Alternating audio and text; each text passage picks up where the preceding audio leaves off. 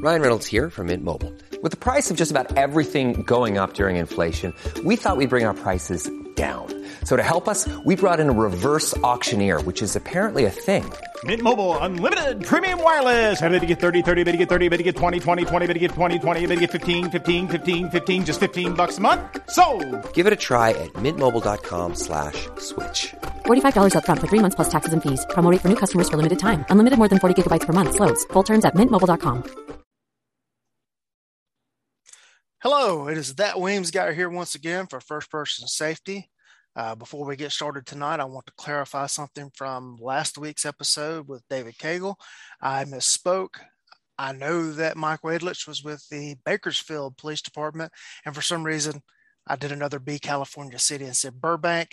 I was quickly assaulted with text messages from Mr. Bulkey and Mr. Galehouse. No, it was Bakersfield, and I knew that because I had the Bakersfield qualifications where I first saw his name.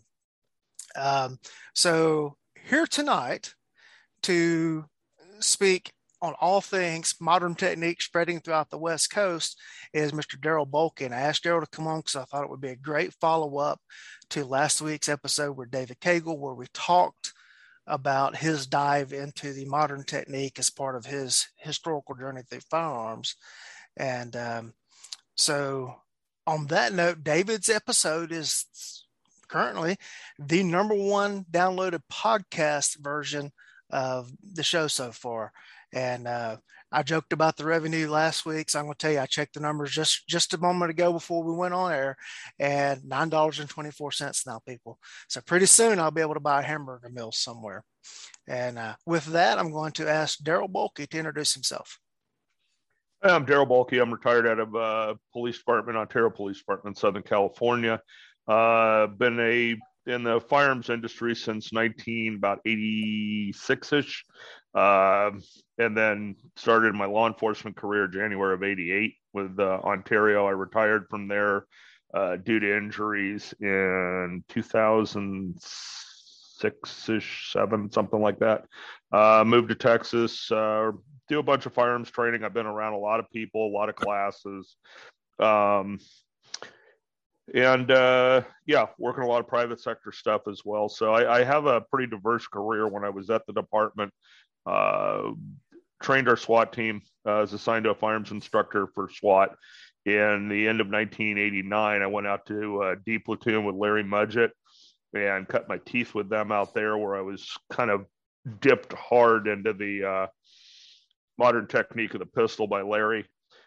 Trained a lot under Mike Harry's same group of people. So while I had a lieutenant who crushed my dreams of going to Gunsight multiple times. I ended up training with a lot of the Gunsight people in Southern California from various organizations, and have a pretty good insight of how that dispersed. Rather than talking from the truly Gunsight side of the house, I can talk from how the modern technique dispersed into law enforcement out there, and very, very, very successfully. And I have a lot of history and background with it just from the people I was around during my mentoring phase. Cool. For our audience, I strongly encourage you to go to Scotty Reetz's webpage. It's ITTS is the name of his company. So just Google Scotty Reetz, ITTS. You'll get to his webpage, and then go up under the media tab, and there's a link to his podcast. And the last 2 episodes was a 2-part interview series that he did with John Helms. And folks, it is solid firearms training gold. So go listen to those 2 episodes. And, those 2 guys talked about how when they went to Gunsight and then went back, and how they kind of permeated throughout the LAPD. Daryl's the one guy I know from that whole mix personally. So that's why I asked him to come on tonight. And he's going to just kind of explain to us how that all went about and how it spread through, the LAPD and then through the outlying areas. But I also want to talk about, the guys like Mike Wadlich, who were already at Gunsight teaching when the LAPD guys showed up. And so we need to give those guys credit. as well. I was not familiar with Mike Wadlich until probably a month or so ago. And then all of a sudden in 1 week, he came up in 2 different reference points. You know, Greg Elephant wrote an article and referenced him, and then Gary Greco sent me an email with a document he was working on, and he referenced him. And I'm like, wow, there's got to be something to this guy for these 2 guys. And so, you know, what you know of that, I would like for you to relay that to our audience about how all of that transpired, because, you know, the people that are paying attention to this show are deep divers. And so I think they're really going to enjoy that. So if you want to kind of start wherever you want to as to how all it began. Yeah, you know, a lot of that began kind of almost how I began. What you had, it really kind of came out of the competitive shooting world, believe it or not. A lot of those guys, now what you have to kind of realize about Gunsight and where it kind of evolved from out of the Big Bear leather slap matches and all of that came out of Southern California. And, you know, while they don't get the rep as the gun place now, they certainly have a deep, deep history in firearms and firearms usage defensively and in law enforcement you know, they've always had big, busy metropolitan police departments and stuff, and generally tended to be sort of cutting edge, starting with LAPD in the 30s on professionalism and how important shooting was as part of that equation. So those guys, so when you had Gunsight kind of spinning up in the mid 70s, and then you had the original IPSC, you know, the original practical shooting competitive world came out of there as well. And so a lot of those guys who were heavy into both the Gunsight world and the shooting competitively world, they actually kind of coincided with each other in the early years. It was very much Gunsight doctrine stuff. Keep in mind, we were working in those days, those guys were working off of stopwatches. And they did not have the type of timing equipment we have now. So the matches were set up, they were actually fairly practical as far as they were long phases of fire. Famous pictures of Ray Chapman hurdling walls, guys hanging off of ropes on stuff. Because when you're running a stopwatch, you know, phases that are 20 seconds are easier to time than the stuff we're doing now. Because a lot of that was dictated by how fast guys were on the turning the stopwatch on and turning the stopwatch off. There was a lot of, error in that factored into it. So most of the stuff was longer, or it was very much a lot of man-on-man type shooting against steel. So you had kind of a different world back then. The other thing about Gunsight, it was drivable in a day from California.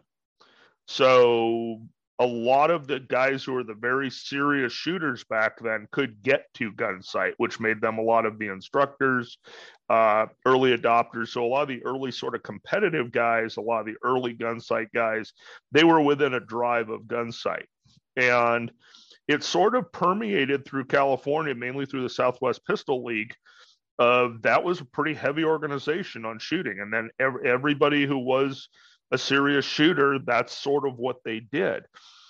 And you had a big, and I kind of, looking back, I think you can kind of almost attribute it to timers.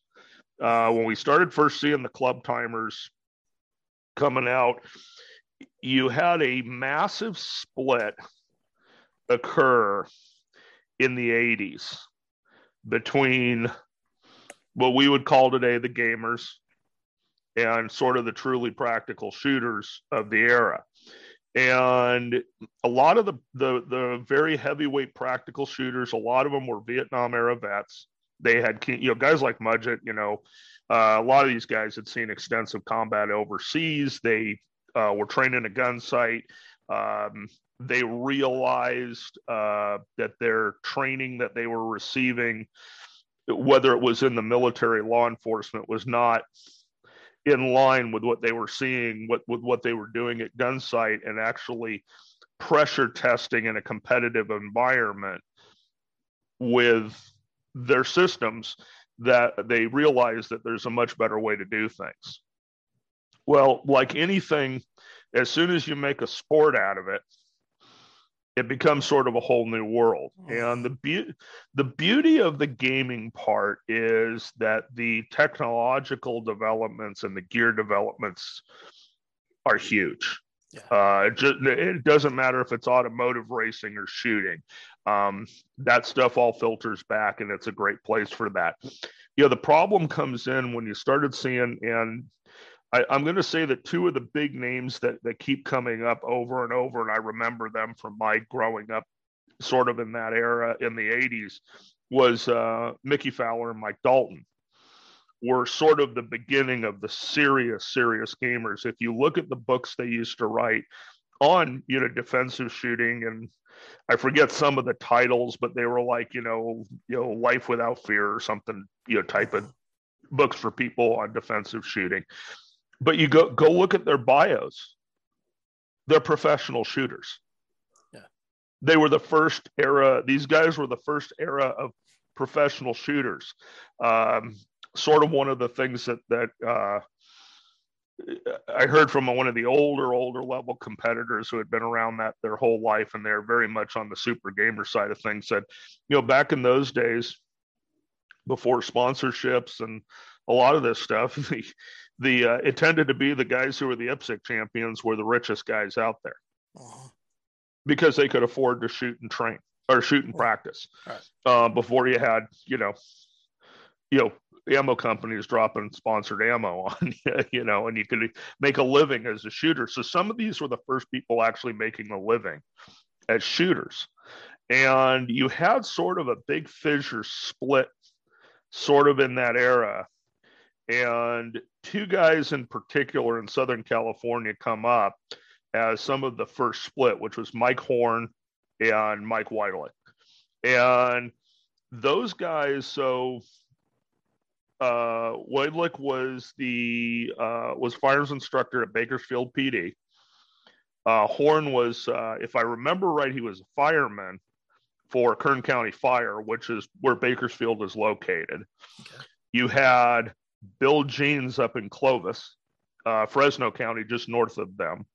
And then all up those corridors, what you had were the serious firearms instructors for a lot of police agencies of these sort of like 100 to 200 man, good moderate sized California departments were going to Gunsight, getting their doctrine, bringing it back, and had the power to install that into their agencies at a time when crime was rampant, officer involved shootings were off the hook. You really had a great laboratory for it. And the biggest thing they brought back from Gunsight was putting the gun in the eye line in a flash front sight picture, period. I talked to, and I can only say his name a couple times because we have a new thing that anytime Gelhouse's name is mentioned, you have to take a drink. So I don't want anybody to get too inebriated. So I'll keep it limited. I was talking to Gelhouse, and he goes, yeah, somebody said, they're trying to attribute the quote. I go, but dude, it was me. I'm the one who said, the whole thing with Weaver was it wasn't the stance. It was, he was the first guy bringing the gun up to the eye line. Yep. And because he was shooting a K38 Smith & Wesson with fantastic sights, and everybody else's gun had garbage sights on them back then, whether it was the single action Armies or the single action Colt 1911s, he's shooting a gun with target sights on it. If you can figure out a way to use those things fast, that was the biggie. So between that, bringing out isometric tension-based shooting, the Weaver, again, is not really a stance. It is a combination. Everybody gets so wrapped around the axle that you got to stand like Cooper. That's not really what Weaver is. Weaver is isometric tension-based in the hands of how you're gripping and control and recoil and presentation of the firearm into the eye line. The only difference between that and ISO is using muscle skeletal, Weaver's using isometric. I mean, there's not a huge difference. It's sort of how you're gripping things. Right. And, so you start factoring that in, that what these guys did is they came back to their agencies going, hey, we figured out how to shoot real well. And what they were doing is crushing point shooting, which was still heavily FBI driven. Uh-huh. And which came out of Jelly Bryce, who was a freak of nature and could see bullets in flight, and we based, 70 years of police training on that. And so we were talking earlier about, where these guys had enough control of the size of their agency's firearm program to basically go, we're not point shooting anymore, we're doing this. And seeing immediate, massive, huge positive results from that, where all of a sudden they're actually hitting people fast, regularly, consistently. And what happened is the large agencies were still clinging to point shooting, the big giant agencies, because their administration, it's a big deal when you're a captain or above, executive level law enforcement to go to the FBI National Academy. That, the bunch of ring knockers on that's a whole cult on its own among. And so those guys from these major departments, that was always a big deal to them. So there was still a huge, heavy influence from the FBI and the point shooting. Into the 80s, they had the mirrors and everything. I talked to Greg today and he goes, oh yeah, well into the 80s, they had the mirrors at FBI to practice your Jelly Bryce, point shooting stuff. When I went to the academy at San Bernardino County Sheriff's in 1988, I had San Bernardino County Sheriff's staff, firearms instructors, and an FBI agent out there were our firearms instructors. I was chastised and, because I was already kind of up on the modern technique because I was shooting competitively before that. First rounds we fired, first 6 rounds at 3 yards or something. I came up, drove the front sight on, put 6 rounds near touch and dead center of the target. And when I thought the instructor was running down to congratulate me for shooting faster and better than everybody else, he was screaming at me that I was cheating. Yep. Because I was using my sights. So I had an instructor in the academy that told a very similar story. Right. And Pat Rogers had the same thing, all of these guys. So I ended up, we couldn't use sights. We couldn't bring the gun into the eye line till after 7 yards. And we wondered why we weren't hitting anybody in 3 and 4, 5 yard gunfights. Well, that's why. So you had this that was the breaking point of what happened in kind of California. Was a lot of these firearms instructors, because, they shot competitively for hobbies in, Southwest Pistol League, whatever. And then you had a big break, and a lot of the real seriously practical guys, and what I call them the armed professionals, the ones who were carrying a gun for a living, doing this seriously, and they were working at places like Bakersfield that were busy and shooting a lot of people. LAPD Metro. Now, see, LAPD as a whole did not embrace this until Mudgett went to firearms after SWAT. Initially, Mudgett, Helms, Reitz, all those guys were working inside Metropolitan Division and D Platoon in particular. That is the size of a solid medium-sized Metropolitan Police Department by itself in California standards. So, and they get in a lot of shootings. There's a reason that they call Metropolitan Division the gunfighters. That's what they are known for. They work, when they're not doing the SWAT stuff and all this other stuff, they work crime suppression. Mm-hmm. They put them in places where there's a ton of crime. So all of these places were getting to test this stuff in the field of these firearms instructors and gun guys kind of coming back from whether it was Gunsight or Southwest Pistol League or all the kind of IPSC initial Gunsight sort of stuff of basically shooting isometric tension, bringing the gun into the eye line. And then with the safety rules, there's a lot of stuff that sort of came into this that was new. And they were getting huge successes. Another name, Dean Caputo, who was on my tour with David, out at Arcadia. You had a lot of serious shooters. And then you had sort of this break. And the break went between the gamers, who it was all about the timer and scores, and the gear to support that. And you had these folks who were deep in police agencies that were getting a lot of use of force, a lot of lethal force encounters, a lot of shootings. And there was sort of this break off where they sort of branched into two different directions. Weidlich, Horn, all those guys went hard. And what they sort of did is a lot of that they incorporated into the Soldier of Fortune 3-gun matches. So Mike Harries, who was another API instructor back then, inventor of the Harries flashlight technique, had a program called Southern California Tactical Combat, which I shot generally twice a month with them. And they set up these insane, practical, very reality-based competitions where they ran a stopwatch or a timer to kind of get baselines and assess performance, but you didn't get trophies or a medal or any real, you got peer recognition, but you didn't get a prize for winning those things. But what they would do is stuff like, I remember one where the theory was that, okay, so you're engaging a long target, you have cover available, say 10 yards away, you're here. Do you engage the threat or do you go to cover and then engage the threat? So that would be the problem. They would throw that out there that half the dudes would engage the threat and the other half would run to cover because they think that's the smart thing to do.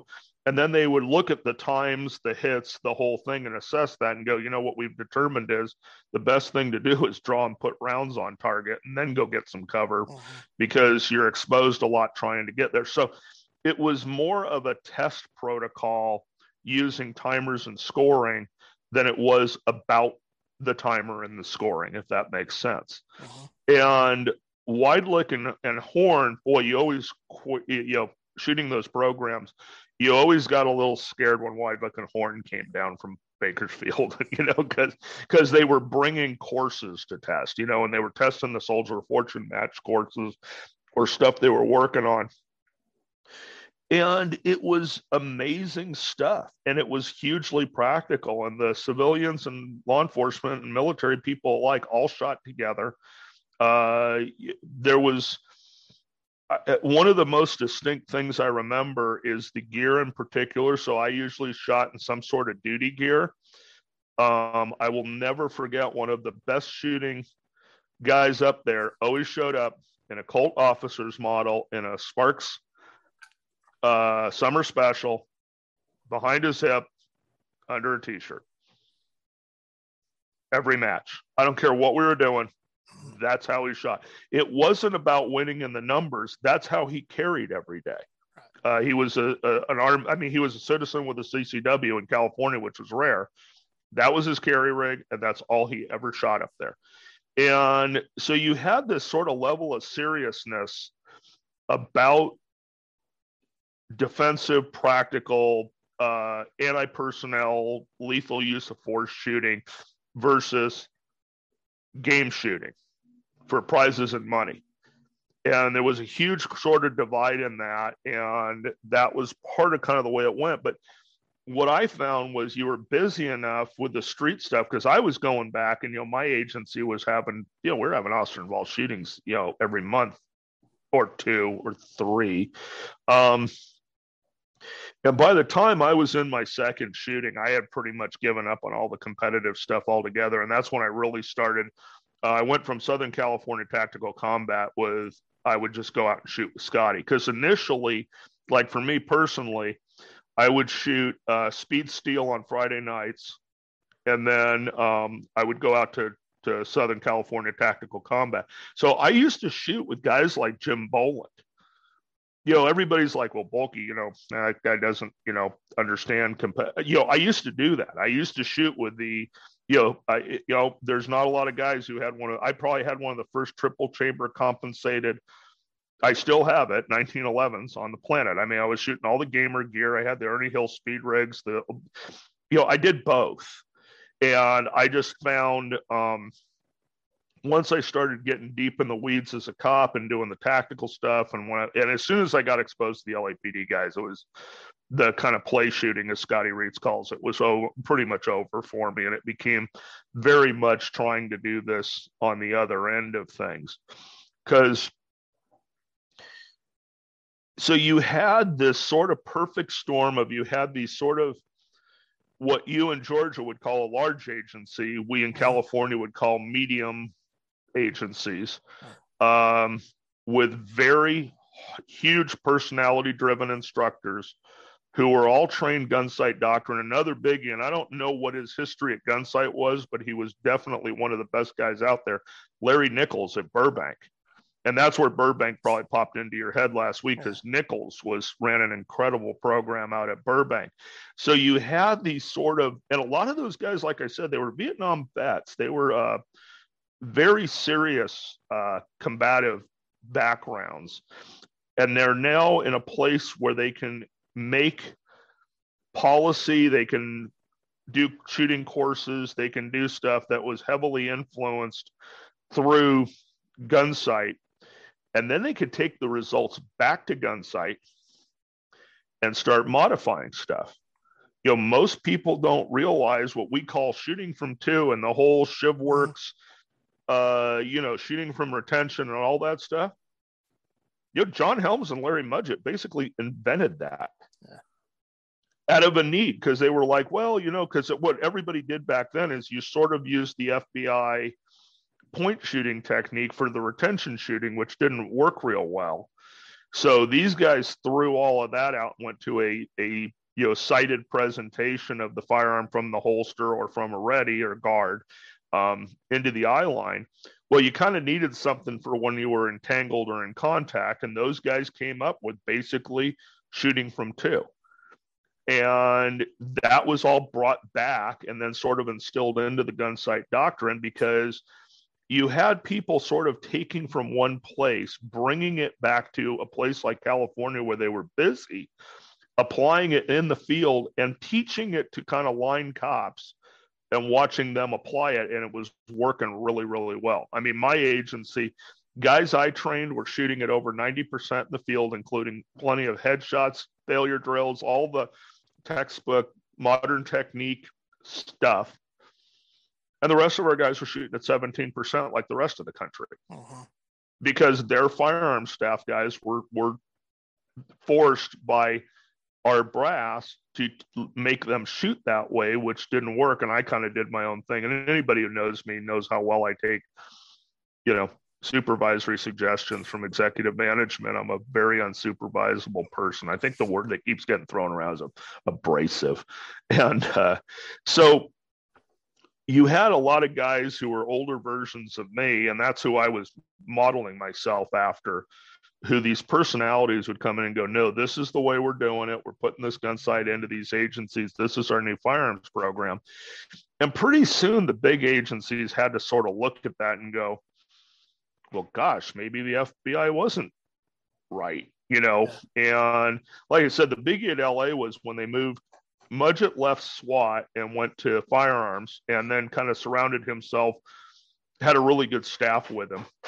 And then Helms went to SIS, and Scotty basically took over at D Platoon. So you still had all those core guys kind of with running this experiment, but Larry got to do it on a massive scale. All right, but before we go down that road, let me interject for our audience a little historical perspective here as well. All right, all of this at Gunsight is taking place late 60s, early 70s was when Gunsight first opens. It was 76. Yeah. And, all the stuff at Big Bear Lake was in the 50s, if I remember from the literature correctly. 60s. Yeah. 50s, 60s, 70s. Right. And then Cooper opens Gunsight and all that's formulating. Well, in 74, you had Newhall. And that was kind of, the beginning of the quote officer survival movement that started as well. And so the timing was ripe I mean, the stage was set for, okay, what we're doing is not working. We need to be looking at something else that will work better. And to me, it's just kind of, you had two things happening independently, but then all of a sudden they merged. Does that seem accurate? Credible? Yeah, is all of a sudden, well, it wasn't just Newhall. You were getting lots of cops killed. Right. 70s. I mean, awful. Again, the 70s was awful. And so you didn't have to, you had the big stage stuff like Newhall that were highly publicized. But in those eras, every police department of any stature you went to probably had an officer killed in the last few years, or injured in shootouts. I mean, my own agency, I'm trying to think, I mean, once I kind of got on, we got our program in place, we weren't losing officers, but before that, we had an officer killed in a shootout. We had guys getting shot in ambushes. We had all sorts of stuff. And the biggie in my area, and it's worth the read of Norco 80 or the Audible book. Norco in 1980 in my neck of the woods was huge. I recommend anybody to get the Norco 80 book and stuff. It'll blow your mind of what those guys went through, and stuff like really not addressing PTSD and how the court cases went, and just the heroic level stuff of the officers involved who were just horribly ill prepared for a lot of that. And so you had a lot of this. It was, like I said, it was sort of the perfect storm. Day driving distance to gun site. You had the right people kind of coming and going, the right personalities. Like I said, a lot of those guys I grew up under who, had very heavy experience in Vietnam, then kind of training with people like Cooper and the whole circle that was surrounded by, and then them coming back into police agencies and kind of not putting up with a bunch of guff from anybody. They had the right personalities to tell basically their command staff to pound sand, this is what we're doing. I mean, if you were ever around somebody like, whether it was Mudgett or Larry Nichols at Burbank, like I said, Dean Caputo is sort of a contemporary of mine. Dean and I are probably as well liked as anybody in my command staff, like we haven't been on anybody's Christmas list ever. And you had the people with the personalities to kind of do this, but believe me, like I said, you weren't getting promoted, you weren't getting much, but you could at least make these things happen. And it was sort of a perfect storm of, we got to see firsthand what worked. But you also had these big agencies that were sort of clinging to the past training stuff. And you could see where it wasn't working because they were shooting, 15 to 20% in the field, terrible stuff, getting guys hurt.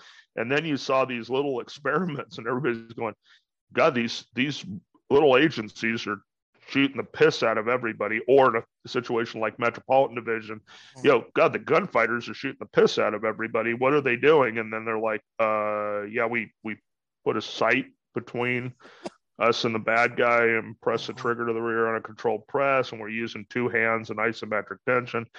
And then developments like, for example, with the Harry's flashlight technique, which again, you can only do with isometric tension. I was talking to Kegel last night, and sort of my big laugh on that is I go, yeah, you know why weapon mounted lights are so damn, because with the guys who shoot ISO, an isosceles based, muscle skeletal based system, there's no good flashlight technique other than the Surefire, the Temple Index, which is essentially one-handed shooting, or the light mounted to the gun.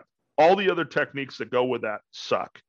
I can tell you that firsthand from 19 and a half years of working nights and weekend patrol, they all suck.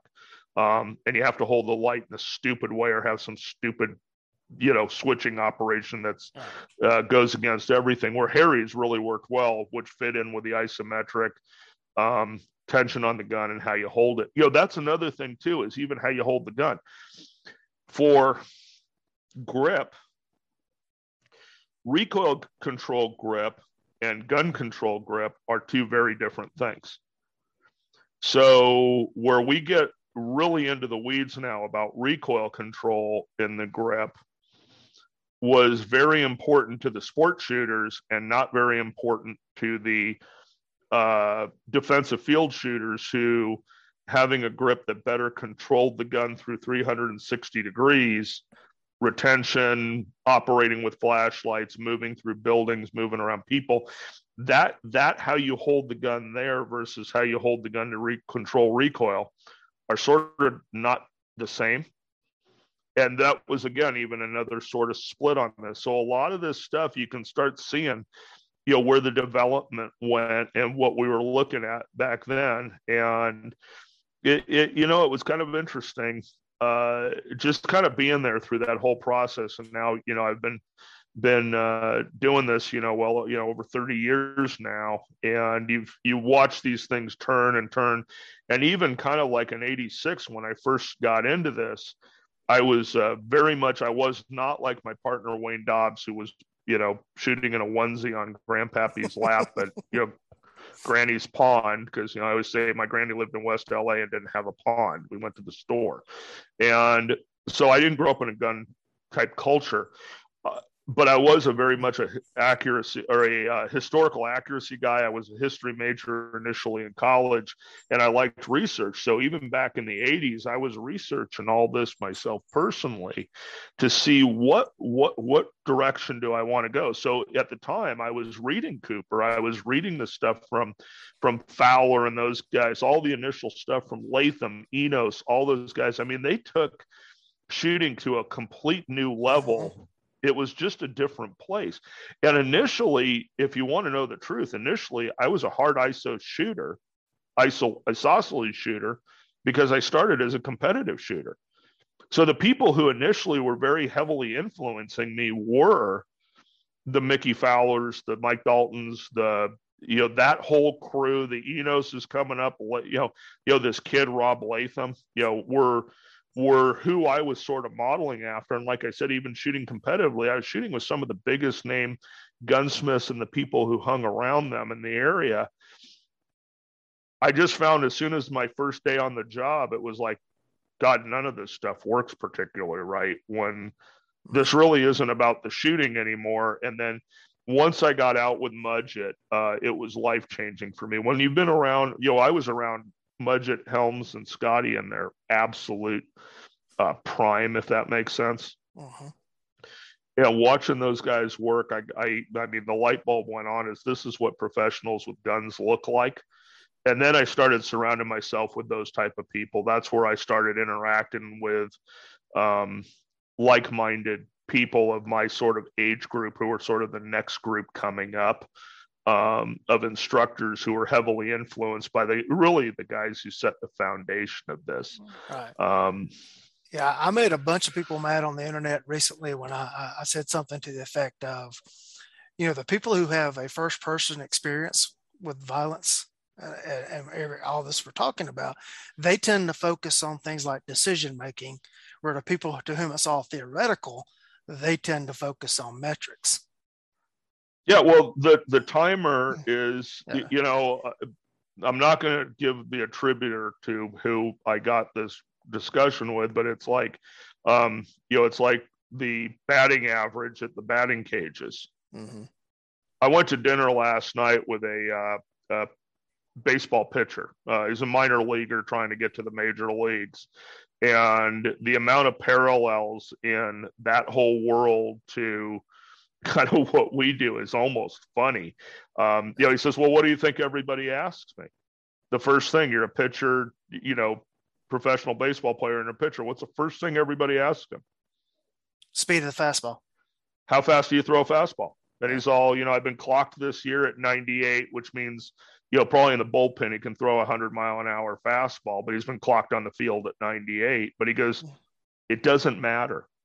He goes, you know how irrelevant that is to what I do once I get out on the field? And he goes, the reason I'm not in the big leagues and I'm playing minor league ball is, my ability to deliver this stuff when I'm sitting in front of a bunch of fans who are yelling horrific stuff at me and there's games on the line. He goes, you want to talk to me about this? Talk to me about when I face a guy on a 3-2 pitch.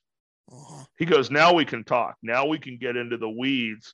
And it's sort of like where we are. It's like, it's not about your 98-mile-an-hour fastball. It's what are you going to, the discussion we had last night on how you throw a 3-2 pitch was as in depth as sort of some of these forced decisions of, well, if I do this, he already saw that, so I have to do this. But boy, is that a high pressure, risky move, and it's very complex, and it has nothing to do with his 100-mile-an-hour fastball. Nothing at all to do with it. So a lot of parallels in this, are kind of interesting. I did hear, I watched several different interviews and podcasts with Scotty Rates here recently. And I think this is the one that he did with a podcast called The Squad Room, where he basically said, if you take a guy and teach him how to drive on a Volkswagen, and then you go put him in a Formula One race car and put him out on the track, you shouldn't be shocked when he crashes the Formula One race car into the wall. Right. And so there is, I think, a place for high level technical skill and focusing on that, but that can't be the only focus. Well, that's the problem. Is so you need that. And, I am an advocate for nobody probably secretly watches more USPSA GMs shooting on the internet than probably I did. Well, no, the other than in my circle of old fogey curmudgeon dudes, I watch a lot of that because I'm looking at the technical shooting, and it awes me. It's no different than watching Mike Phelps in a pool. I can't do it. You and I could swim from the time we could breathe and never be able to do what Phelps does. A lot of those guys, and this came up with a discussion last night. A lot of these guys have freakish level vision or some sort of twitch reflexes, something that makes them stand out, where they've found their place to exhibit that the problem is a lot of the normal humans can't do. And that was a big thing for me. And that was sort of leads into this as well, is we were taking the stuff from sort of Gunsight and IPSC originally were all sort of intertwined. A lot of us, when we got out into our agencies using that type of stuff, we're trying to apply it to line police officers who aren't into shooting, who aren't into guns, who the gun and their ballpoint pen are about the same level of importance to them, who you had to, even paying them to go train was a drudgery. You had to find what you could successfully do with those. I always joke about like the guys from the tier 1 military units. I go, God, I wish like my students were the top 1% of 1% of the military and basically almost Olympic level athletes. It sure make my life a lot easier trying to train them as opposed to what I was faced with training, getting them. So you can take a lot of these principles. Now, is there stuff we can learn from IndyCar that we can apply to driving VWs? Absolutely. But it's not the same standard. I used to use the argument that, if you put me in an Indy car on a track, I'm going to get smoked by the Indy guys. If you took an Indy driver and put him in a Crown Victoria in a police pursuit that in the alleys of Southern California, I bet you I hold my own, and because it's just a different world. Believe me, alleys are like, one of those, I tell people, I go, if you look at the pursuits in like the movie Colors, End of Watch and stuff, I go, those are horribly accurate. They give me like almost, flashbacks. Those are the ultimate surprise match of driving. It's like, it's crazy. And our shootings were no different. When you start looking at these officer-involved shootings, and I was able to either be there or firsthand investigated a ton of them, is they're crazy, chaotic events of which the shooting problem is not really the problem. If you sat there and go, let's recreate just the shot on this. Mm-hmm. Okay, so we're going to go to 4 yards, and you have to hit something about like that, in 4 yards in some reasonable amount of time. And in our circle, how many people we know who can't do that on demand at a very high level? Yeah, it's not that difficult. Right. It's all of the shoot, no shoot, chaos, background, foreground stuff moving. Right. Do I decide what are the politics at my department like recently? When did I get in my last one? Am I going to get in trouble? There's a lot of stuff going on there that now factor in to make what is a basically fairly easy shot very difficult to accomplish correctly with all the right decision making. And one of the benefits of me, for example, hanging around with guys like Scotty and even this whole crew of people you're talking about, okay, you got to realize, again, back to the perfect storm, what circuit appeals court in the federal system did all of our stuff fall under? Ninth. Does anybody want to have your force cases tested in the ninth? If you had a choice of which court do I want my, color of authority stuff tested in, are you going to pick the ninth? Because we didn't get any choice. So again, all of our stuff was sort of tested as well into an extremely highly litigious place. I laugh, I moved to Texas. I'm like, I start talking about liability and everybody's like, well, you can only get 250,000 here. I'm all, what? You're maxed at 200. I mean, you get $250,000, even if we're horribly wrong. I'm like, oh, we didn't even start the timer at two. I go, because everything in California went federal because our federal courts were cuckoo clocks. And you were literally, you had line patrol officers getting sued for $47 million and stuff like that. I mean, it was crazy. So we also had to test all of these programs in a highly, highly litigious society where we got to figure out where the limits were and what worked and what didn't. And I mean, guys like, whether it was the LAPD program that Mudgett and his crew did, whether it was Larry Nichols was genius at this stuff. I mean, Larry Nichols was actually genius on how he set his program up as a court defensible program.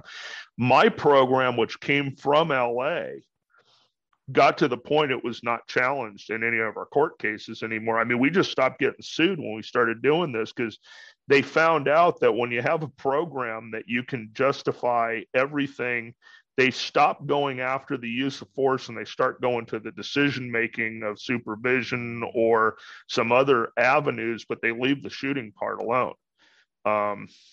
And I was winning those in depositions. We weren't even getting to court on them before that went away.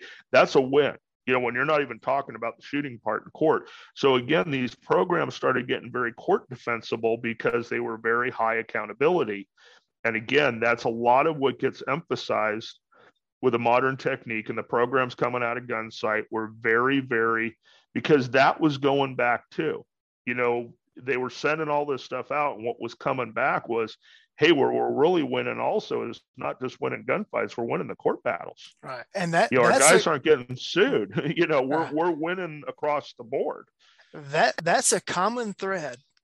And like all the interviews that I've listened to with Scotty Reitz, the recent ones with Helms, and several of those other guys of that era, is they all talk about the court part of it. And, not only is what we're doing technically have to be correct, but it has to be legally correct as well. And, I'm not a high level match shooter. I have shot competitively, and I attribute getting into competitive shooting at the level that I did with awakening to me that there was a higher level of skill than what I was used to. I've told this numerous times on various shows, and maybe even this one, that I could go to the training center and I was in the top 3 in every class that I went to, and I thought I was good. And then I go to my first IDPA match and got smoked by a guy, that repairs printers for a living. And right. Oh, there's a whole different level of good out here. Now I quickly, saw a great increase in skill when I started focusing on some of those things. But folks, I got to tell you, when the worst thing that could happen to you is that you lose points because you hit a no shoot or you screw up and you get disqualified, versus you're weighing doing that when you've got years in prison on the line and everything you own being gone, it's a different world. It is a completely different world. I chased a guy into a house that we had just thrown out on a protective order from his house. We left, and before we're like 2 or 3 miles away, Guy has shown back up at the house. We're getting 911 call from the female half of this. We fly back to the scene, lights and sirens, and I chase this guy into a nearby vacant house. And he runs inside as far as he can go. And I know it's vacant because we carried half a body out of there a few months before that. I chase him. He runs as far as he can go till he gets to a place where he's cornered, and he spins around and he shoves his hand in his pocket like he was going for a weapon. And in the time that it took me to make my draw, I had to decide whether I was going to kill this guy or not. You don't get that in matches. Well, and this ties in, and I'm going to just tie into that whole sub-second draw thing for 1 sec, because it relates to this. So for me, and this is based a lot on experience and stuff, for me, the draw is 2 parts. There is the draw, and there is the decision on what to do with that draw. And I put them into 2 completely different places. So one is accessing the firearm. And then the second phase of that is based on what I'm seeing, what I'm going to do with that firearm, whether I'm going to draw to a ready finger straight, I'm going to draw onto target finger straight, I'm going to draw onto target finger on ready to shoot, or ready to complete that press. I'm going to go to a subversive draw, whatever. There's a lot of different outcomes to that after the accessing. And to get to some certain speed goals, you have to throw a lot out that I'm not willing to throw out. And, it was like I told a lot of people, I had a discussion with Helms a while back. I go, I'm a little slow on all my presentations because I always draw to finger straight. I practice that way. I always practice to finger straight. And then I get on, because I always found that in the field, I ended up having to go draw and then onto a sight track because everything started moving or whatever. So I really separated into 2 separate things. And I go, I know I could pick up a lot of time and stuff and getting on that trigger early and doing all this stuff. But, and John says, well, he goes, that's how I do it also. He goes, that's how you don't shoot the wrong people. So I've struggled with this. Do I want to perform better in drills when I'm in somebody's class or at some thing, or do I want to be John Helms, who had an entire law firm dedicated to suing him and survive that? Which one do I want to be?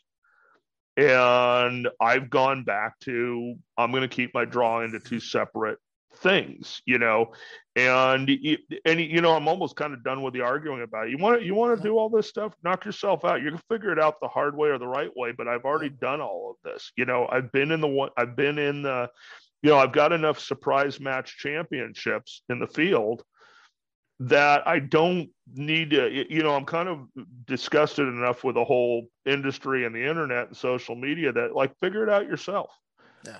Because we've tried to tell you guys this to save you the grief involved of what these court cases look like. And like I said, that cancer that is California's civil and litigious system, their criminal justice system, which has nothing to do with justice. It's a legal system based out of California, is a cancer that's affecting the entire country now. We figured out how to navigate that properly. You look at Scotty's shootings, you look at my stuff, you look at whatever, I go, they're in policy. There's no civil lawsuit involved. Everybody got hit who needed to get hit. Every round was, can you ask for better? Most of these shootings that we're talking about, most of the training, we figured out how to do this. And when we try to tell you that this stuff doesn't apply, it's a cool thing to be able to do. It's like, well, if you can't, it's like the bodybuilders at the gym. They're the competitive bodybuilder at the gym. Everybody sucks compared to them. And they're not healthy and they're whatever. The mirror to them is their timer. It doesn't mean everybody else in the gym is unhealthy. It just means they're not as dedicated to doing a certain thing as you are, which is cool. I mean, everybody likes looking at those people because it's like, wow, that's impressive and took a lot of work. When I look at people who've got a sub 1 second draw onto an A zone and stuff, I go, wow, that's awesome. You did a lot of work. Now, don't tell me though that I can't, that somehow that's, that anybody who can't do that sort of a failure in defensive shooting world, because you know what? bro. You never tested that in a two-way situation. And all of the stuff I'm developing now is super high accountability stuff where because I find now that we've gotten to the point that the shooting is so good because of those people. I will give the credit where credit is due. You've done so much development with sighting systems, with gun systems, with grip, with all of these things, that the shooting part is really not that hard. But the decision making is much harder. Yeah. The eras we came out of and developed all this stuff, we were in an era where we could actually shoot a whole lot of people for the main reason we had a whole ton of high-level crime, very violent times, and we were equipped with a firearm and an impact device. And if you couldn't solve the problem with the impact device, whether it was a stick, a flashlight, or a sap, if one of those things didn't solve the problem, it was a firearms problem. We shot a boatload of people without body cams. We didn't have tasers. Nobody used mace. I mean, nobody. You were. It was something you carried on your belt for spraying ants and stuff with. We now have OC that's very effective. We have tasers. We have which again introduce a whole bunch of other problems. Yeah. But this was developed under simpler times. But simpler times gave us quantity. And quantity gave us the understanding of how to do this correctly without developing high levels of liability. And now, like I said, with everything being on camera everywhere and unrealistic societal expectations, I don't think the road to go to is shooting more, better, faster as a solution. The new brag is how many rounds can you shoot in whatever seconds that I can get 14 rounds out of the gun in 2 seconds. Well, okay, that's fabulous. If you want to be in a shooting where you shoot somebody in 14 times before they can hit the ground, I think that's great, but it's nothing I'm interested in because I don't want to see what that jury is going to do later or how that's going to look on film to anybody who's assessing it who are not your people. Yeah. Well, get ready to take a drink because I'm about to say the name.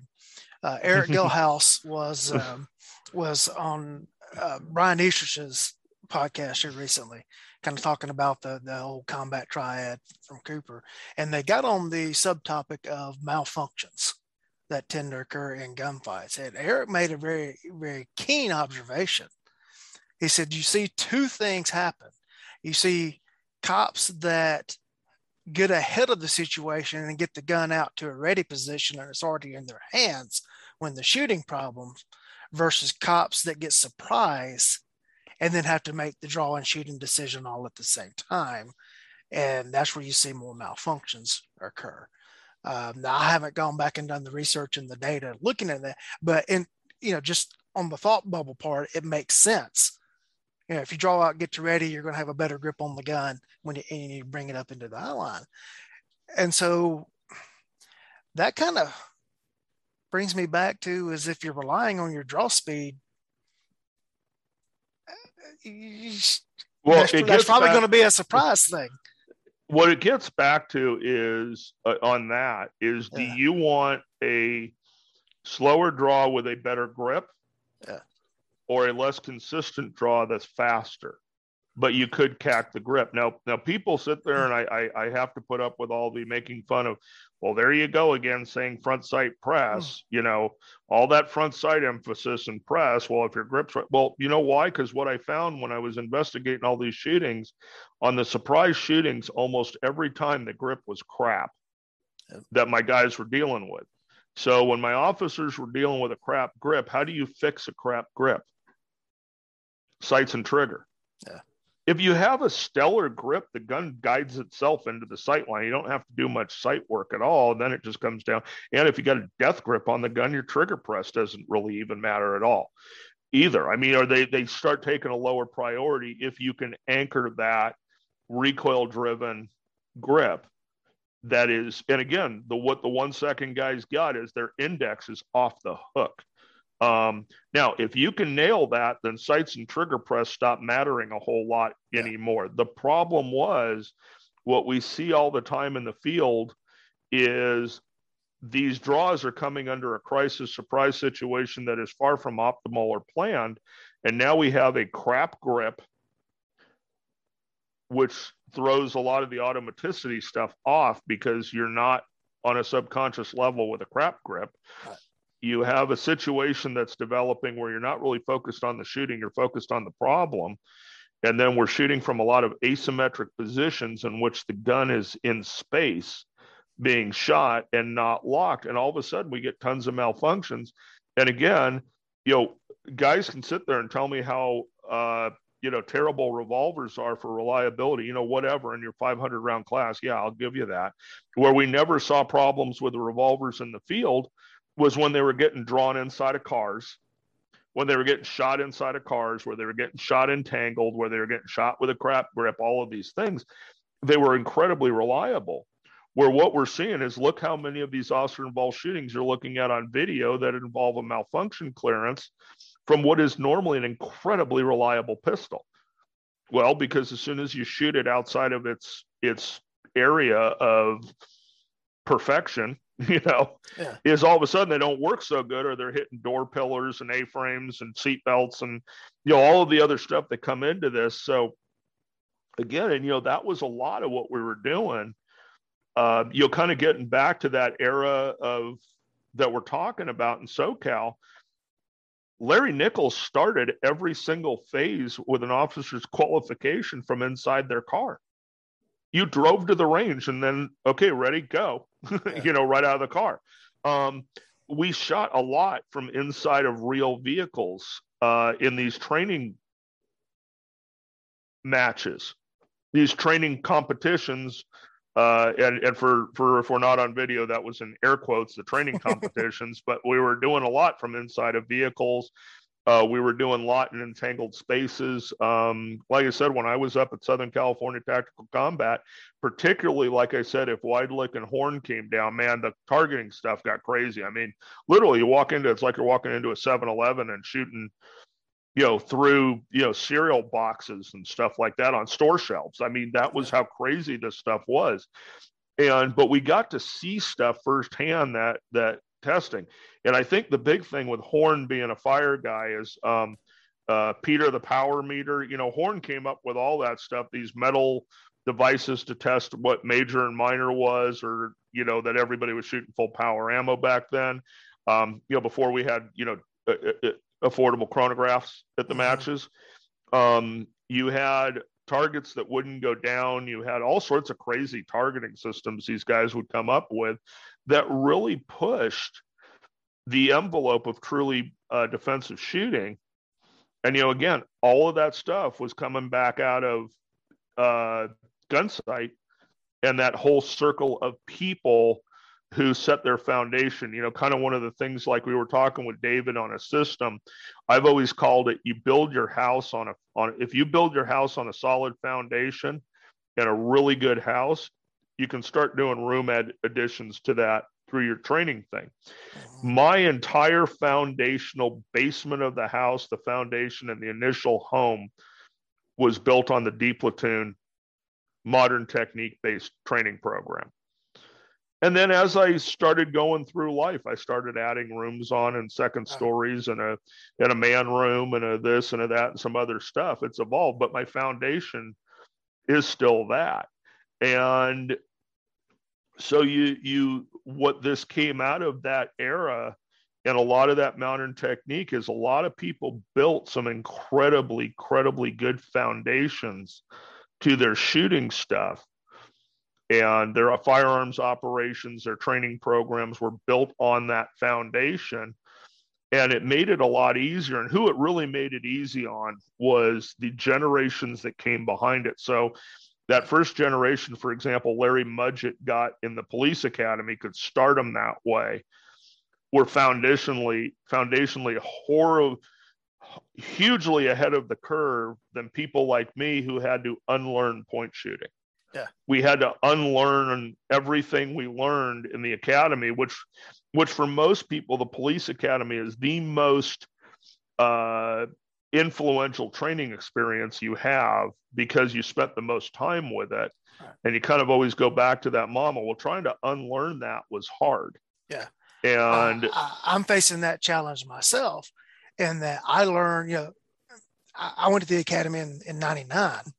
And as you know, there was this big thing throughout the 90s of what the competition shooters derisively call the tactical turtle. Yeah. That's what I was trained in, with the hard locked out elbows, shoulders pressed forward, etc.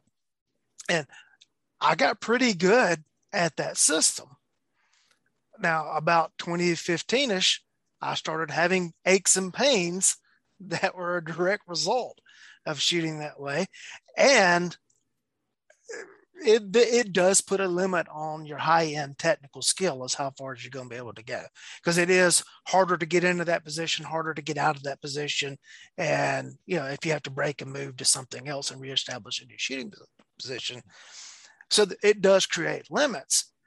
Now, even though that now I know better, shoulders square, gun brought up more into the eye line instead of head down to where the gun is, etc. Even though I know that there is a technologically superior way of doing that, when I get tired, when I get pushed, or when I get surprised, I go right back to your startle response. I go back to that primary, motor program that I spent a lot of time building. I go right back to it. Now, when I can walk out there and say, okay, remember to do all these things, I tend to perform technically better. But, there are times when I get pushed, it's hard locked out. And I look at pictures of me from, like, when I first started shooting IDPAs, somebody take a picture of something at a match, to where somebody takes a picture of me shooting now. I see a very much of a difference in my stance, in my presentation, etc. But that's what's the strong program that is there. But I go back to that program. Yeah, it's kind of interesting too. And then the adaptions, talking about injuries, that's another thing that's almost hilarious. All my buddies who are modern ISO shooters all have elbow issues. They all got like tennis elbow and elbow stuff. And all my kind of hard modern technique isometric Weaver type shooters, it's hand stuff. Like I got horrific arthritis in my hands, and kind of just in a difference of how we grip guns. So yeah, it's all kind of interesting how it plays together, but and then you got to kind of learn and unlearn this stuff. Injuries are a big part.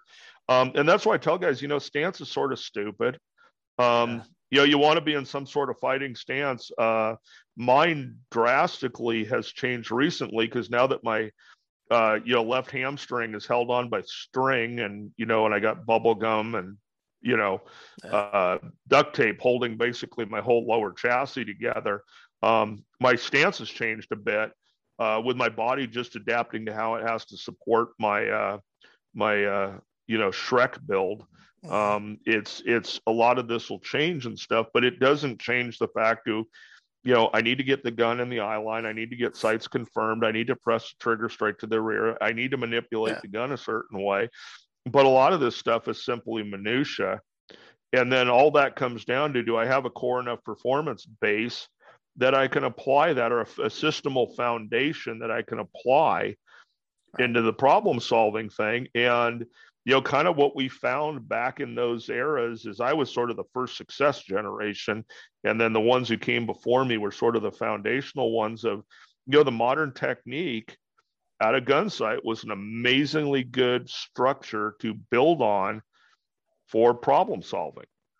And, there was a lot of people involved in making that work. Like I said, we can drink again, because I'm going to say at my brother Gelhaus, I mean, my twin from a brother from a different mother, Eric's one of my best pals in the whole world, because a lot of this has been very similar from us, just in opposite parts of California, which are like two different worlds apart. But, who punched a lot of mine and Eric's instructor tickets was Bill Jeans. Yeah. another name you don't hear a lot of Right. anymore. But man, back when we were coming up, man, Bill Jeans was the man. I mean, Bill Jeans was the dude you went to for some very high level learning. And Bill's an encyclopedic reference of stuff. Now there was his kind of falling out with Gunsight, which a lot of people have had that over the years under different ownership of the business side.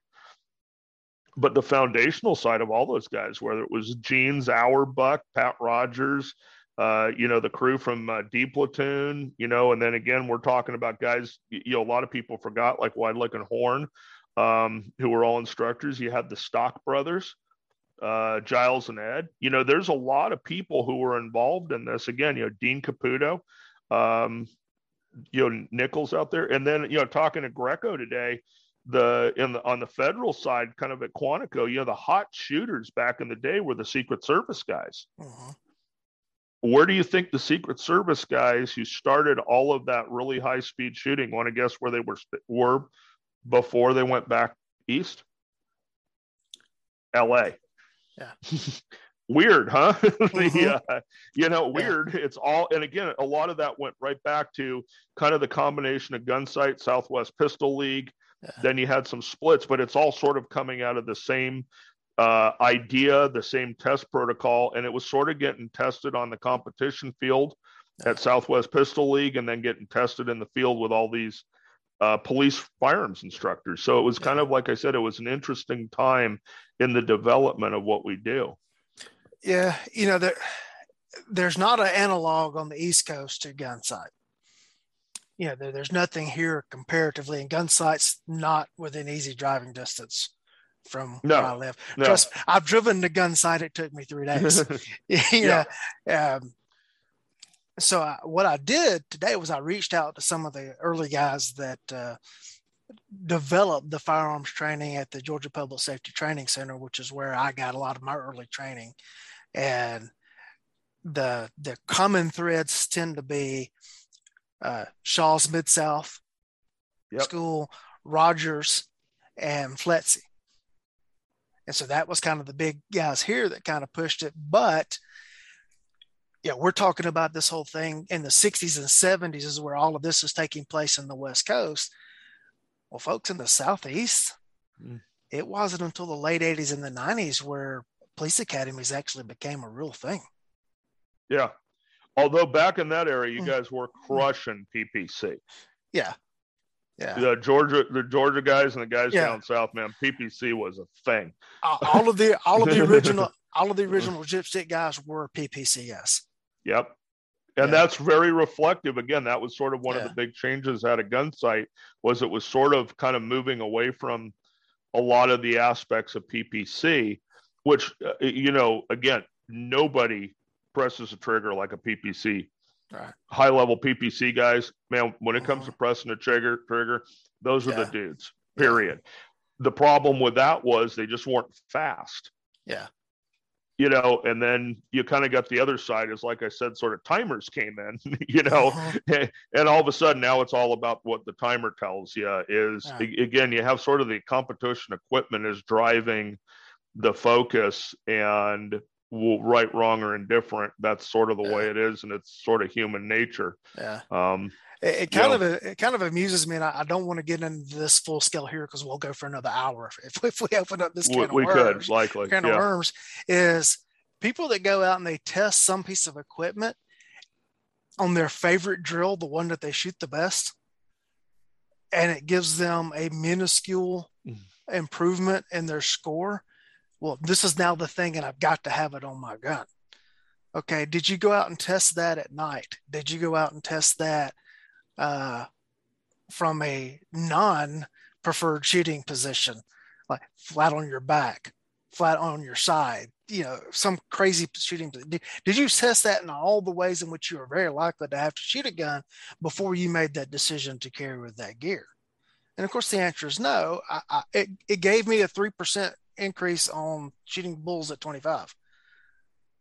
So that makes it better.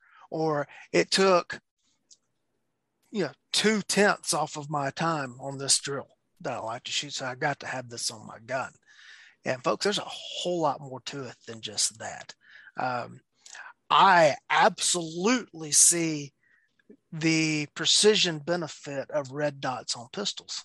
Absolutely. I can tell you in shooting the demos, because now I spend a lot of my time training in jail staff that are going to the academy. So I'm demoing our state course that they have to shoot in the academy over and over and over again. I have a string of perfect scores running now shooting a red dot pistol. But I'm still not comfortable deploying it when I go and I'm having to be on my side shooting under a car, when I'm having to do a lot of the things that I test with an iron sight gun. I'm still carrying an iron sight gun. Now, if we're going to go out and we're going to shoot for points, we're going to go out and shoot for score. Mm-hmm. And, you know, I've heard you talk about sport shooting versus competition shooting previously. The old guys that used to do this at my agency are all moved on and gone. But it was actually a thing amongst the firearms instructors that the lowest score on a quality day amongst the instructors, you bought lunch for every other instructor. Absolutely. Okay. It's a big deal to go stop at the local chicken joint and have the other guy have to go to the counter and get your lunch and bring it to you. Yep. Okay. That's a big deal. It's also a big deal if you're the one that has to go up to the counter and pay for everybody's lunch. Well, and you know, and that's sort of getting back to the original topic is, again, the competition and the initial, because they didn't have the timing devices, you know, everything was sort of settled at the end on man. Yeah. You know, it was man-on-man shooting, and that's a whole kind of different ball game than shooting against a timer. You know, it's and I laugh with the red dot thing because it's another, you know, you're anti-red dot. You know, I put an Aimpoint Micro on my gun, and all the stuff you guys think is cool, it was all prototyped on my stuff. And I was shooting my first Aimpoint in 1990. You know, when I told you I was shooting with all those, you know, high-level guys shooting speed steel, my unlimited open class revolver had a red dot on it. Yeah. You know, I get it. You know, I mean, I get it. They're better. You know, there's less things to look at. You know, I totally got that. But, you know, I just find now is I'm not, you know, my personal life is finally in a place in my world that's going so well that I'm not willing to dedicate the training time. Right. I tell people I did my best training and shooting when I was in miserable home relationships. Yeah. You know, it gets real easy to go to the range a lot, you know. But, the red dots are a thing. And, you know, that's going to, and see, that's where really, to me, all the development is. Most of the basics sort of stay the same. This all comes down to, again, the whole thing changed at Leather Slap, you know, with using sights. I mean, sights have been since the guns were invented. The sights have been where all the technology is, and then we're sort of adapting to those sights and the optical solutions. And again, a lot of this comes in, you know, involving vision and stuff like that. So there's a whole lot to the program. And we figure that out sort of in high level competition is where that minutia of that little piece of the equation gets sort of figured out, that, you know, which of this stuff works. And then it sort of becomes a process that you have to sort of remove yourself from that and then test it in the field. Yeah. And I think a lot of the problem, again, going back to this time in history, is we had the ability to test so much of this for reals. Yeah. When it was new, it was truly something different, and get to see these incredible swings on shooting performance in actual lethal force application as opposed to field and training applications. You know, just the numbers, you know, I tell guys what we learn from a lot of these old masters of shooting stuff is the guys that are going to be in 4, 5, 6, 12, 17, 32 shootings are gone. Those days will never be amongst us again. They are not putting people out in the field anymore. I'm sure as soon as you hit 3, you're going to be done forever in the field as a cop. And that's just when you start getting good at it, you know, is the reality. But what we had in those times is we had people out there actually applying lethal force with these techniques and these systems on a very regular basis, that we really got to get a measure of how well they worked, versus what was theory. I mean, the whole thing was, just proving that you can see your sights in a gunfight was a big deal. And this is all sort of where it came from, is it came from here. This was the big deal that, this guy, Jeff Cooper, is talking about flash sight pictures. And now we have a whole bunch of people who are getting shot using flash sight pictures while everybody else at the same place is missing. That's in police work. We call that a clue. Yep. The problem was getting, trying to move the big agencies to that was very difficult. It was pretty easy to move the smaller ones with high level personalities. It was very hard to get the big monoliths to move. Yeah. And we still see that to this day. Yeah. The two things that cops hate is when everything changes them and everything stays the same. So right. It's and I can tell you, I was executive. I was the chief deputy for 12 years. I had complete and total control over a lot of things. One of them was firearms training. And it took me 5 years to get the ship turned. Right. When when you had control of the ship. So the only other way to do it back kind of for guys like me was you had to be literally a royal pain in the neck. Yeah. And, again, that's not a recipe for career success. Yeah. We always have a joke, and you're one of the, you're just in the right place for it. Kind of, you and Rob Hott are probably the only two, but we always tell people, I go, the way to the top is not through the range. Yeah. That is not a recipe for success if you're looking for, getting to the top of the food chain in police management. That's not a I had to leave the agency to do it. Right, and you were probably So you have a lot of these these factors built in, and like I said, that's why sort of it's important to go back to this era that we were talking about, is because this is what delineated a lot of where we are today. In just one of those unique times in history, and probably the only other time we've had in history, and it's why I study it so much, was probably the late 20s into the 30s, was sort of like the 70s into the 80s was a similar time with that. And equally, it was sort of between military, between big wars. For us, sort of the time between Vietnam and really the global war on terror.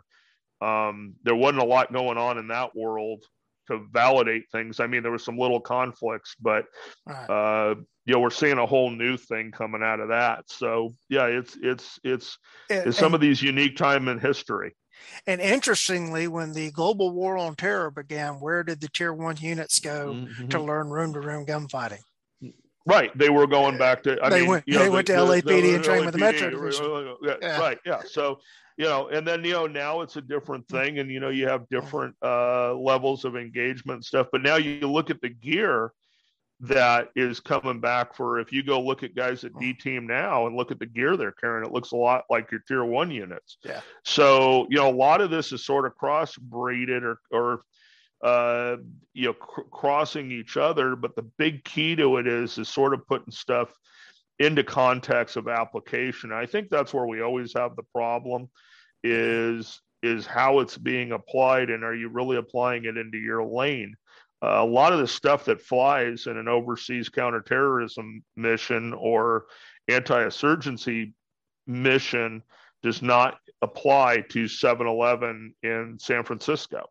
And you have to kind of be able to arrange that. Some of the skill sets are the same, but you have to kind of be able to properly apply it. And, again, that was sort of the beauty of guys like Weidlich and Nichols and some of these really innovative guys was, again, targeting systems. And, one of the other things they did, they taught you to stop shooting or when not to shoot. There was a lot of not shooting. And that's certainly the biggest thing we're missing today is you don't have a lot of not shooting going on in shooting courses, or firearms training. There's a ton of shooting, and we're getting very good at the shooting part, but we're not really focusing what should be more attention into not shooting. Yeah. Again, something all that was a very big emphasis with that system, which again did not gel with the competitive guys. It didn't, the guys whose job title, I mean, in their resume, their job said professional shooter. Well, not shooting is not really anything they're going to kind of spend a lot of time in building expertise on, where the guy that said gun badge, power to take life, get sued, lose everything, 14th divorce, and all that, not shooting is all of a sudden a pretty important part of that equation. So again, this goes back to what's sort of driving the gear and training train is what are the end goals. And really for most of us, the end goal is not shooting. Yeah.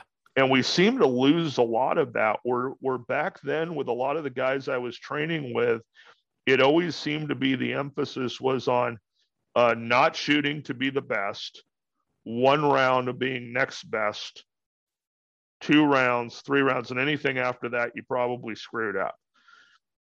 Where now the emphasis seems to be is how many rounds can I possibly shoot in the shortest amount of time, or how fast can I deliver the violation of the first goal of not shooting at all, is how fast can I get out of that. So it's just different people have different goals with this stuff. And you had a time when a lot of that was getting split up, and we're just seeing a repackaging of that. You saw it kind of the first recycle of that sort of at the end of the 90s there, and we're recycling again now on, what is best, more, better, faster, or less.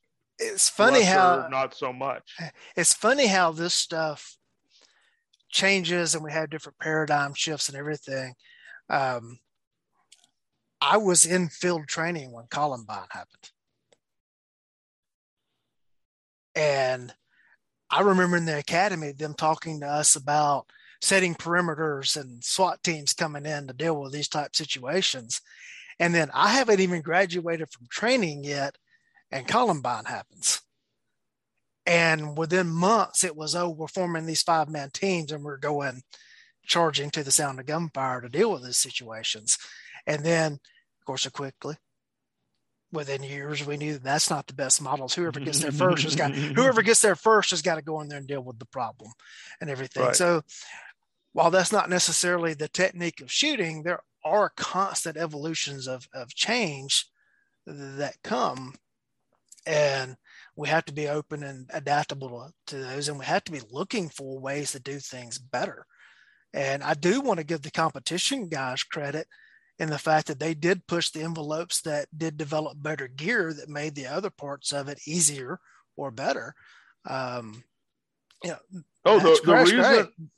reason the Honda Accord is such a wonderful car is because you can pretty much thank Formula One for that. I mean, there's definitely a trickle down to all of this stuff.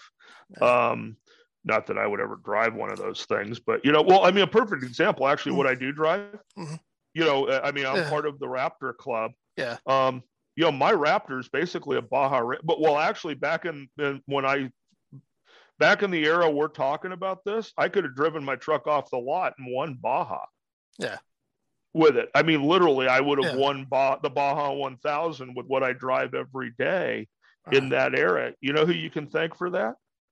The guys who have been racing Baja for all these years. I'm a Southern California guy. It's all about Baja for us. You guys on the East Coast, it's about mudding and tractor pulls. I get it, Right. So, but that's another perfect analogy is if it wasn't for that, I wouldn't be driving what I'm driving. But on the other hand, you can't make it's not practical for everybody, and it's probably not practical for most. There's some happy mediums for everybody here. And, I think I'm at least okay admitting to myself is I just don't care about this stuff anymore. It doesn't mean it's not important. Yeah. It's important for a lot of people. It's just not that important to me. And, but a lot of people, who the only place they can prove themselves is some of these certain aspects get fairly intense about the application of that being the most important thing. And I get it. I get a lot of stuff has been very important to me in my life that I've spent a ton of time and effort and banging my head into walls to convince other people. And a lot of it I was right. Some of it I wasn't so right. I believe me, nobody was more the speed guy than me. Yeah. I said back then, there was a reason I had a triple chamber compensator on my 45. Thing looks like a locomotive, like a steam locomotive every time you shoot it, or what comes out the muzzle of that gun straight up, because I could shoot it flatter, better, faster with that kind of equipment on it. I kind of found in life that though that really didn't matter, yeah. Particularly like the shooting I got in that bar, all of a sudden, like none of that mattered anymore. It became a lot of other things, and you kind of just go, it doesn't make the gun any less cool. It doesn't make it a waste of time, the time I spent learning to do that. It just means that I probably have enough depth now to go, it's important, but it's not the most important thing. I saw a picture on the internet today of a guy that had a Glock 43 with a compensator on it. Yeah. There's that. The purpose of carrying a 43 is for deep concealment. It's not, but okay, you do your and everything. Well, we've been going for probably an hour and a half, I think. Okay, because I wouldn't be happy if mine wasn't the longest one. Oh, well, I don't know. Keepers and I went for a pretty good while. We've been going about an hour and a half, and so this is probably a good place just to wrap this up. We can always do another segment later. We're going to have to do another segment on why you're wrong about traditional double action. We'll get to that. I'm not wrong. I'm not wrong, but you're not completely wrong. Yeah. We need to do another one on trigger system. Oh, trust me, I'm not there with you. I'm not there with you on double action only, man. I'd be doing that in a heartbeat if I could find one that I liked. But it's funny, you mentioned the traditional double action. Some of the responses I've got to that little thought bubble I put out were, oh no, it works if you do the training. Yeah, that's kind of the point that I made. Yeah. Thank you for proving what I said. But it's sort of all, to me, it's all of them. Yeah. But we'll like I said, we need to do another one on triggers. Sure. But then I might ruin my presentation for Rangemaster next year. So there's that. Yeah. There you go. I always like to wrap up by saying, was there anything on this topic that I didn't ask you about that you would like to address? I think we covered most of it. All right. Good thing you didn't ask that a half an hour ago. I think we just did. I knew you were going to ask that, so we got an extra half hour. There you go. There you go. So with that, folks, if you're enjoying the show, please share it on all of your social media or email list or whatever you communicate with your friends and like-minded people on. If you're watching this on YouTube, subscribe to the channel, please. If you're listening to this on the podcast, please give it a good rating if you think it deserves it, etc. That kind of stuff helps the show grow. As like I said, I'm up to a little over $9 in revenue from the podcast stream, so I'm going to be rolling in it. So you get another $10, you can take me for one of them Georgia burgers that I'm apparently missing out on. Oh, that's right. Well, I did introduce you to hoe cakes. Right. Oh yeah, absolutely. No. So I trust you now. Yeah. Did introduce you to hoe cakes. And, yep. But folks, if you're enjoying the show, please help it grow. And as long as there's interest in it, we'll keep it going. What I'm going to do with the revenue, if it ever gets up enough, I found a sound mixer that I want to get that will allow for a little better capability as far as production value is putting together episodes. And now at the rate that we're going, it's going to be a long time, and there'll be 4 generations of new sound mixers before that's over. But that's kind of where I'm going with any revenue that does come in from the show. So with that, Daryl, thank you for coming on tonight. Thanks for inviting me. Sure thing. And we'll see each other in person soon. And then of course, Range Tactical Conference is coming up before we know it. And again, thank you for coming on. And everybody, I am That Weems Guy. Thank you for your time.